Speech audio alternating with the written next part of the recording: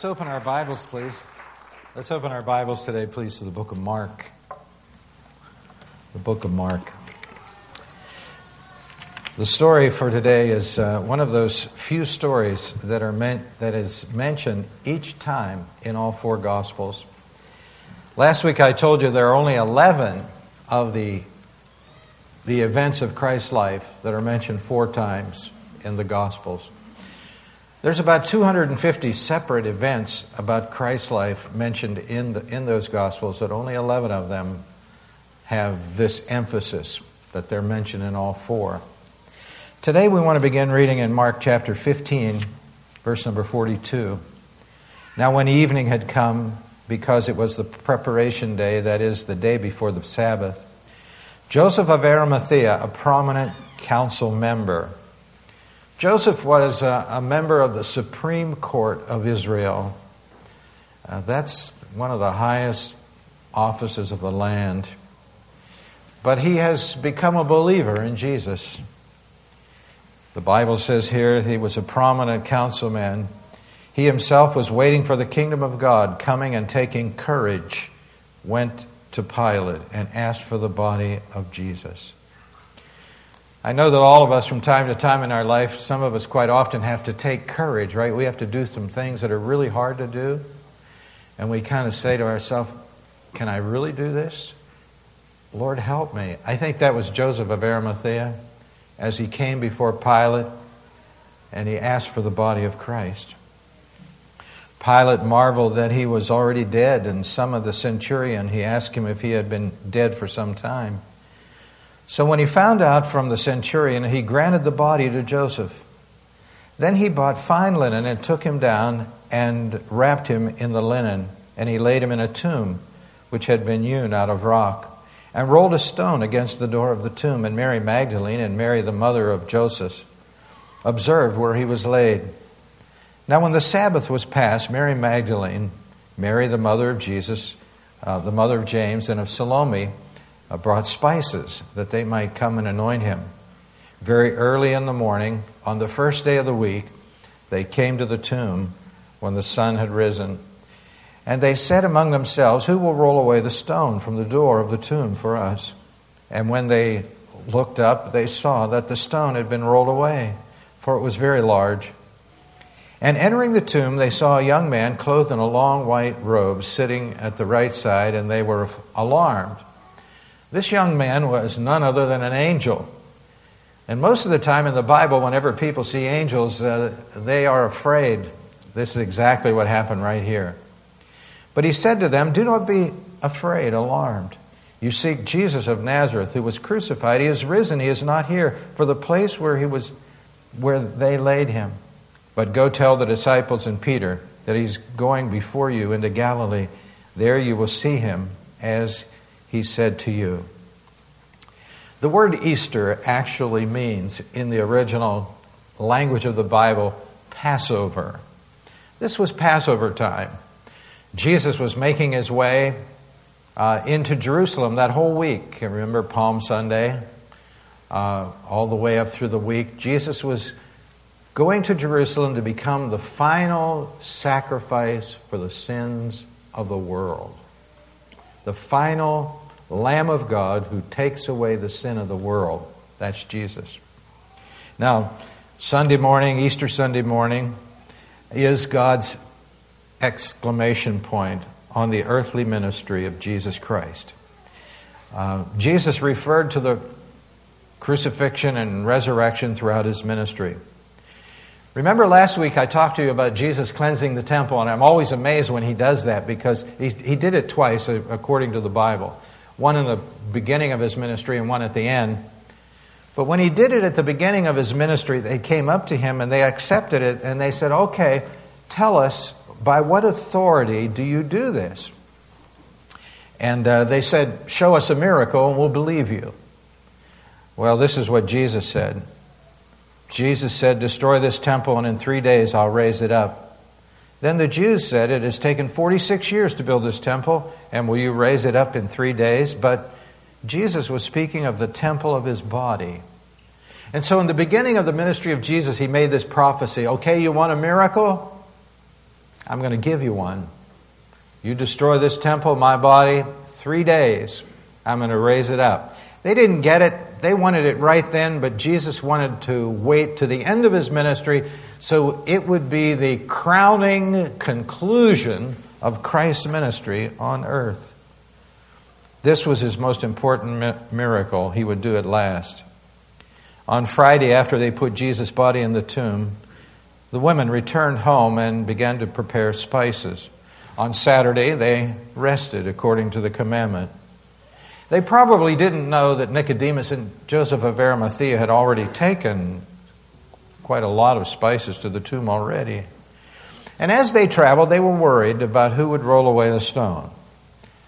But when they got there, they were surprised that the stone was already rolled away.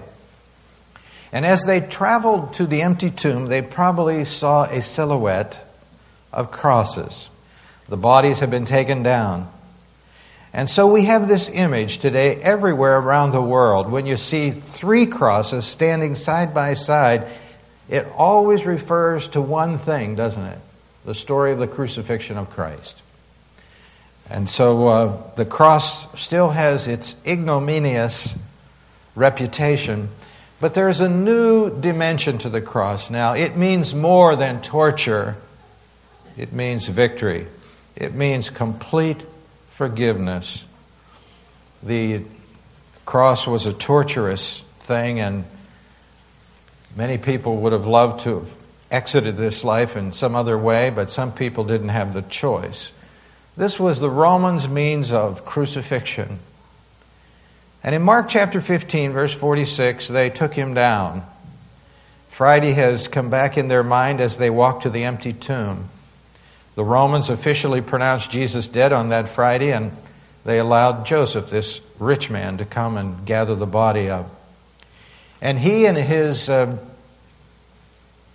partner, Nicodemus, remember, they were very quiet. Actually, the Bible says they were secret disciples.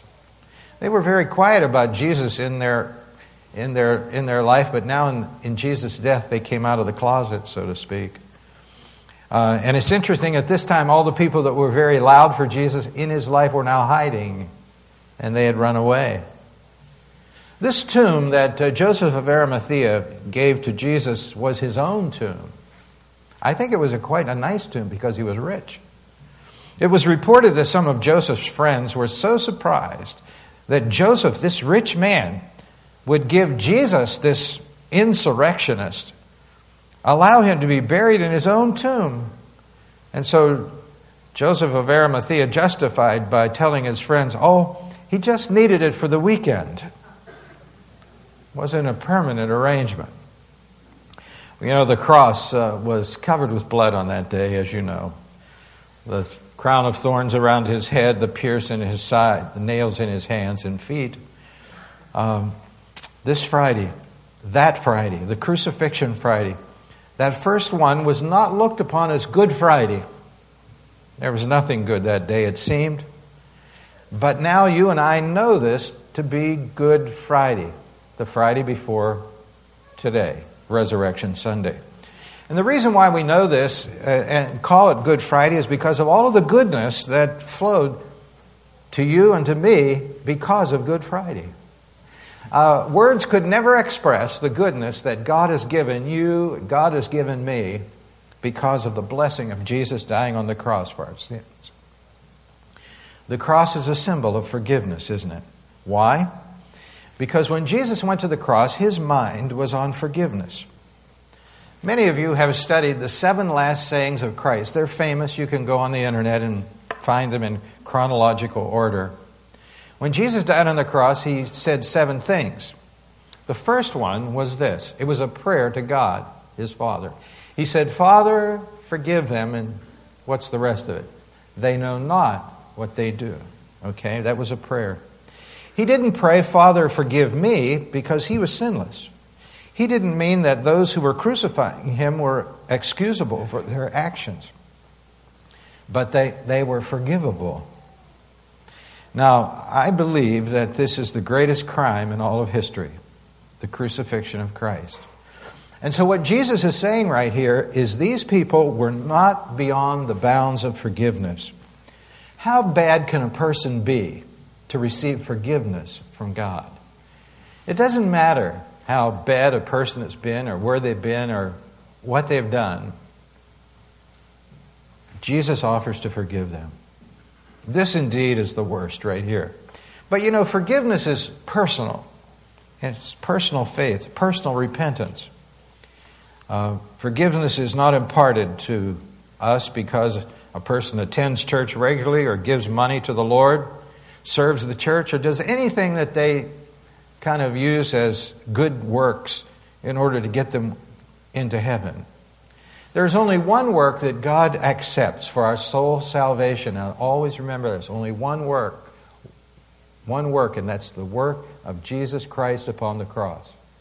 And when Jesus was praying to his Father in John chapter 17, he used that very word.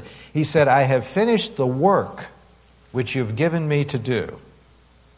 And so, if you go to heaven or I go to heaven, it won't be on our own merits. It will be simply on the merits of the Lord Jesus Christ, his work for you, for me on the cross. Well, Jesus prayed this prayer, Father, forgive them, and almost immediately God answered his prayer. Because Luke 23:43 says this, Assuredly I say to you, today you'll be with me in paradise. And you know the story there. There were two thieves crucified, one on either side of Christ, and one didn't repent, but one did, and one said, Lord, remember me when you come into your kingdom. And Jesus said, sure, I will. You'll be with me in paradise. Now that's a pretty comforting thought, isn't it?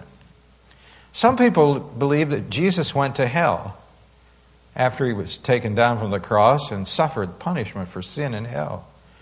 But in his own words, he said he gave us the destination that he was going. He said, today you will be with me where? Paradise, right? I think that was good news for the thief dying on the cross. The payment, the suffering that Jesus made was on the cross. Isaiah in the Old Testament prophesied it. In Isaiah chapter 53, he said, He was wounded for our transgressions. He was bruised for our iniquity. The chastisement for our peace was upon him, and with his stripes we are healed.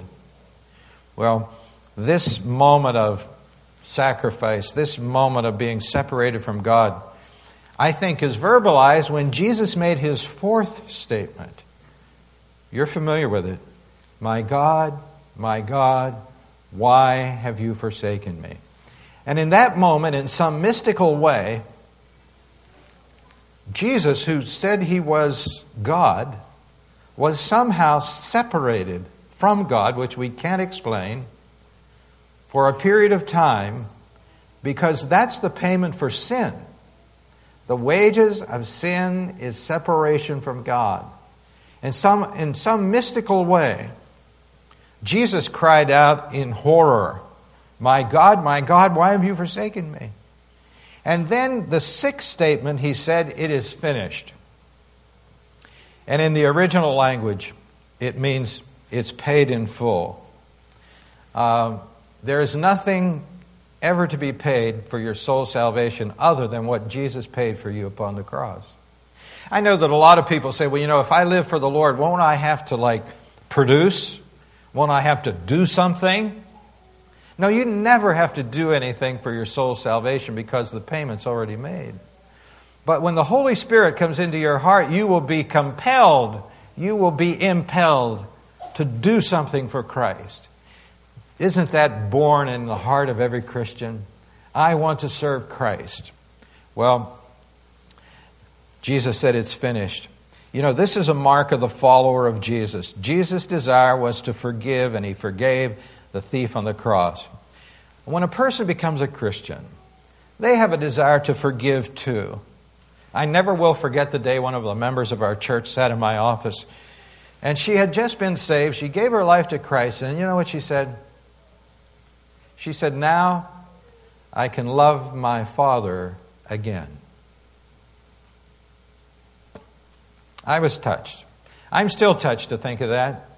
Because when Christ comes into your life, no matter what kind of a past you had and no matter what happened in your home, there is this this birth of forgiveness that He gives to you as a Christian that you want to share. Some of you have heard about William Booth. He was a man long forgotten in our society because, we're not good at remembering history. He was the founder of the Salvation Army. One of the main tenets of the Salvation Army was serving others with humility. He started the Salvation Army, and they were having a big convention toward the end of his life. The year was 1910. And he was so in ill health that he couldn't go. And so what he did is he wrote a message for those who gathered in the convention. And it was to be read to all of the people who came. The announcer got up and said, William Booth is unable to be here today. He's in ill health, but he sent us a message. They opened the message and they read it, and it had one word on it. Others. Signed, William Booth. William Booth lived his life for other people. At age 15, he was saved, and he wrote in his diary this: God shall have all there is of William Booth.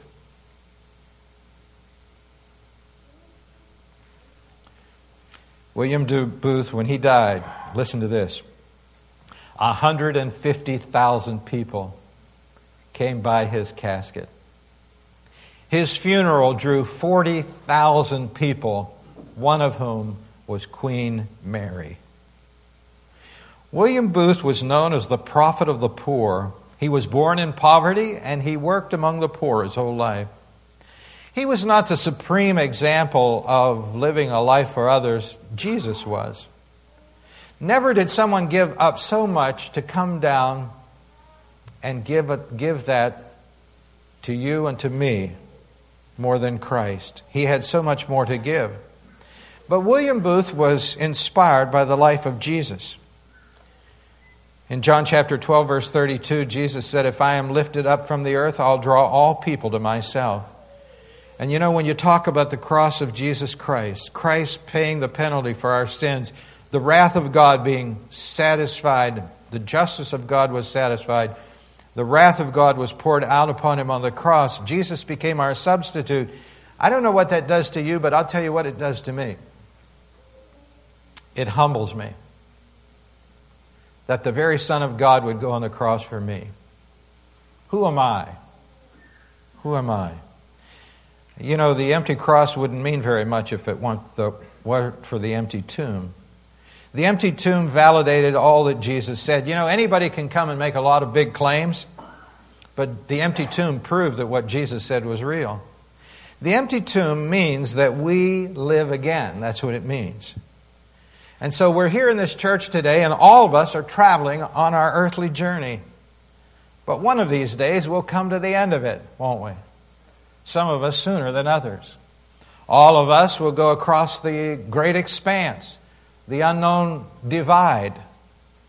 And the good news is we live again, because that's what Jesus said. As they traveled on that day to the place of the tomb, they thought, how are we going to move the rock? The soldiers, the seals, the stones, they could not stop the plan of God.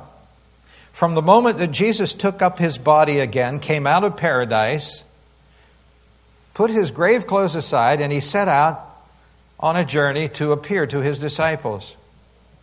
Now, this body of ours will be placed in the ground one day, but the good news is this: it's not the end. One day your family will call the undertaker, unless you meet up with the upper taker first. Unless the Lord comes back and raptures you to heaven.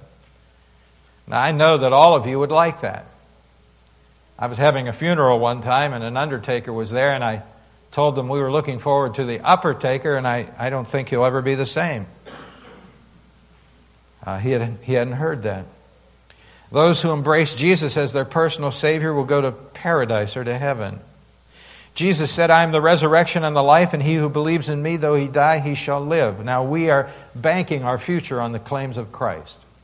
And the reason why we can trust Christ is because He came out of that tomb. If His body was still in there and we had heard nothing more from Him, we could have just gone on our way.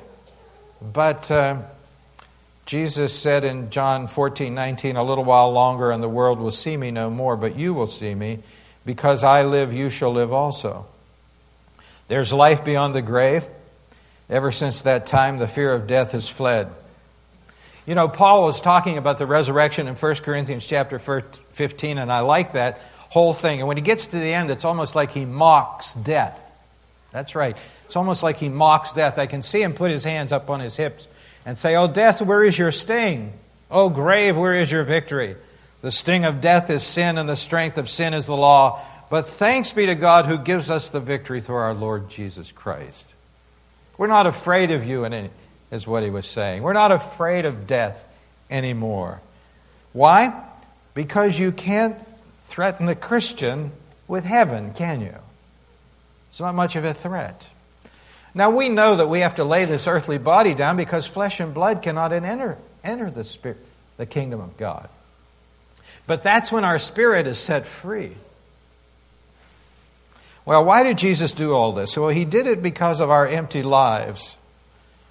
You know, there are a lot of people today going through the religious exercise of drawing closer to God, and they will be no closer to God than they were yesterday. Because no amount of religious exercises can get anyone any closer to God.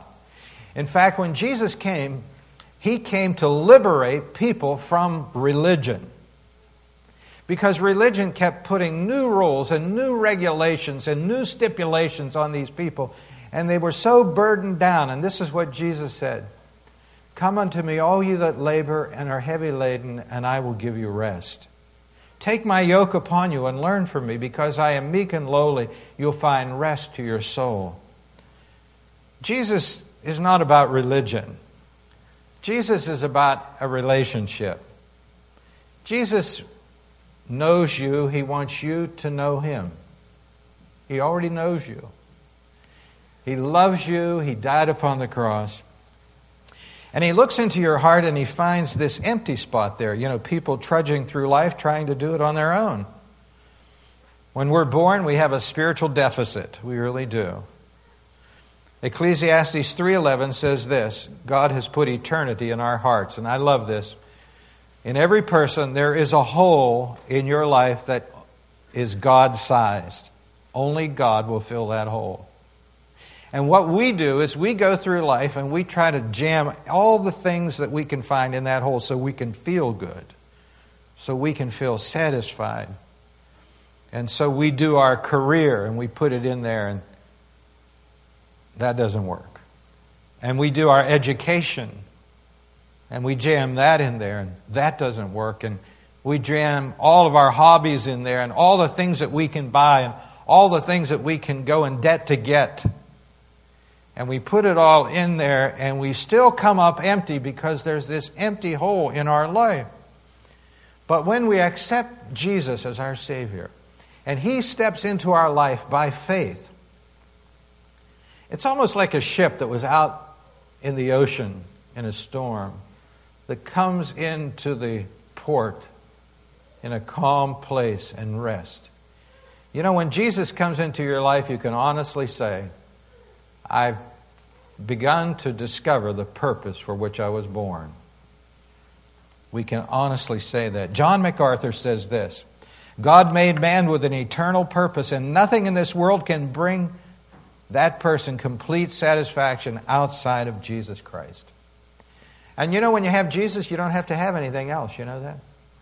You don't need anything else to make you happy, because He fills that longing in your heart for God. There are people searching all over today. They don't know how to find it. Well, Jesus said, listen, I'm going to go away, and when I go away, I'm going to send the Holy Spirit to you. John 14, He says, and I'll pray the Father, He'll give you another helper, that He may abide with you forever, the Spirit of truth, whom the world cannot receive, because it neither sees Him or knows Him. For He dwells with you, He'll be in you. I will not leave you as orphans, I will come to you. The Holy Spirit, when we accept Jesus as our Savior and we call out to God, He sends His Spirit. The Spirit is known as the Comforter. He guides us, He comforts us, He counsels us. Everything we need, the Lord provides through the Holy Spirit. When I was a kid growing up, my mother gave me a Bible. One of those old black ones with all the red on the side of it. And I would take it up to my room and I would close the door and hope that nobody saw me reading it. And I tried to open that Bible as a young kid and read that, and it didn't make any sense to me. And I tried time and time again to make sense of the Bible. And it wasn't until I accepted Jesus as my Savior that the Bible made sense to me. And now I have to go on record this morning to say to you that I am addicted to the Bible. And the reason why is because when you accept the author of the Bible, who is the Holy Spirit, He teaches you to love His Word. Because it's in the Bible that we get our directions for life. It really is. Well, I think the Romans guards were probably saying whenever Jesus was resurrected from the tomb, well, we're having a bad day. We didn't do our job. Maybe one of them said, well, it won't matter in 100 years, everybody will forget. But 100 years from then, there were more people that remembered. And listen, 2,000 years have gone by, and there are a whole lot more that remember the resurrection of Jesus Christ. We're not forgetting. In his Sunday school class several weeks before Easter, Philip's teacher introduced a special project. He gave every member a plastic egg. He explained that each child was to go outside, find a symbol of new life, and put it in the egg. Enthusiastically, the class responded. Back in the classroom, the eggs were opened one at a time, and each child explained the meaning of the symbol that they put in the egg. In the first egg, there was a pretty flower. In the next, a beautiful butterfly. Another was green grass. The children oohed and awed. In another was a rock, which prompted some laughter. Finally, the last egg was opened.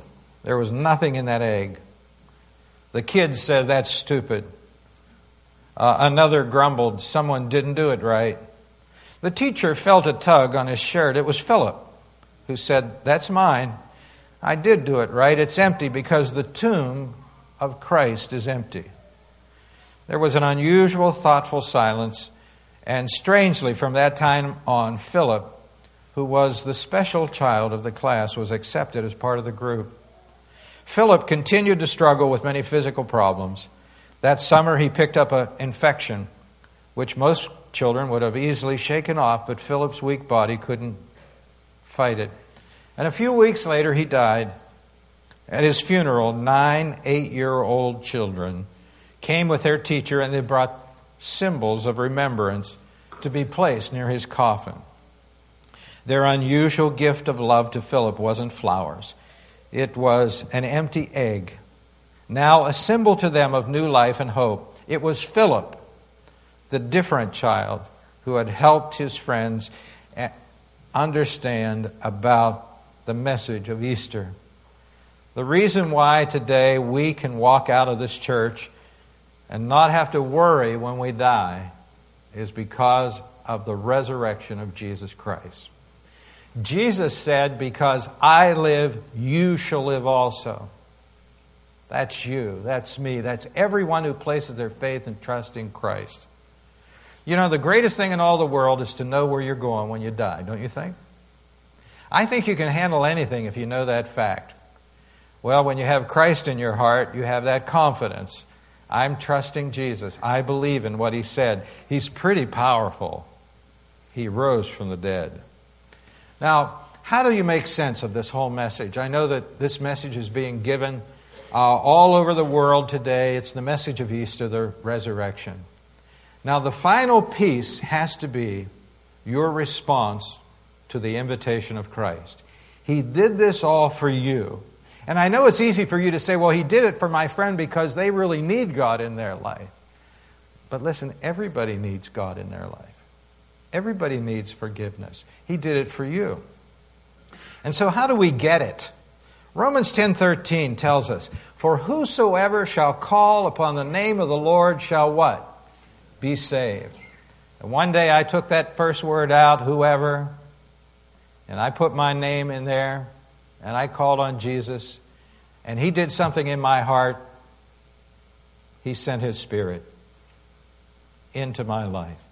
And He gave me the assurance that I do not have to fear death. And since that time, I have realized every day of my life, I have not been alone. He is with me. And He wants that for everyone, and that's the reason why He went to the cross.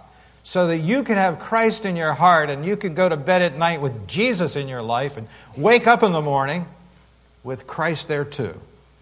And it's all for you. All you have to do is come to Him as a humble child and say, Lord, save me. I believe in You. Come into my heart. Let's bow our heads in prayer. With our heads bowed and our eyes closed this morning, I'm sure that in our church this morning there are some people that you've been trying religion and you know that that doesn't work.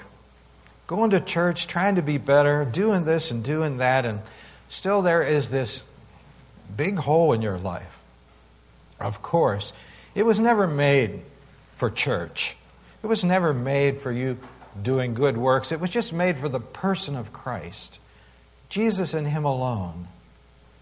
He offers you the gift of eternal life by faith, and all you have to do is reach out and accept His gift. And so where you sit this morning, you can make it your altar. And you can pray a prayer like this, not out loud, but in your heart. Dear Lord, I need You. I want You. I thank You for dying on the cross for my sins, taking my place of punishment that I deserved. Forgive me of my sins, Lord, and I accept Your forgiveness now.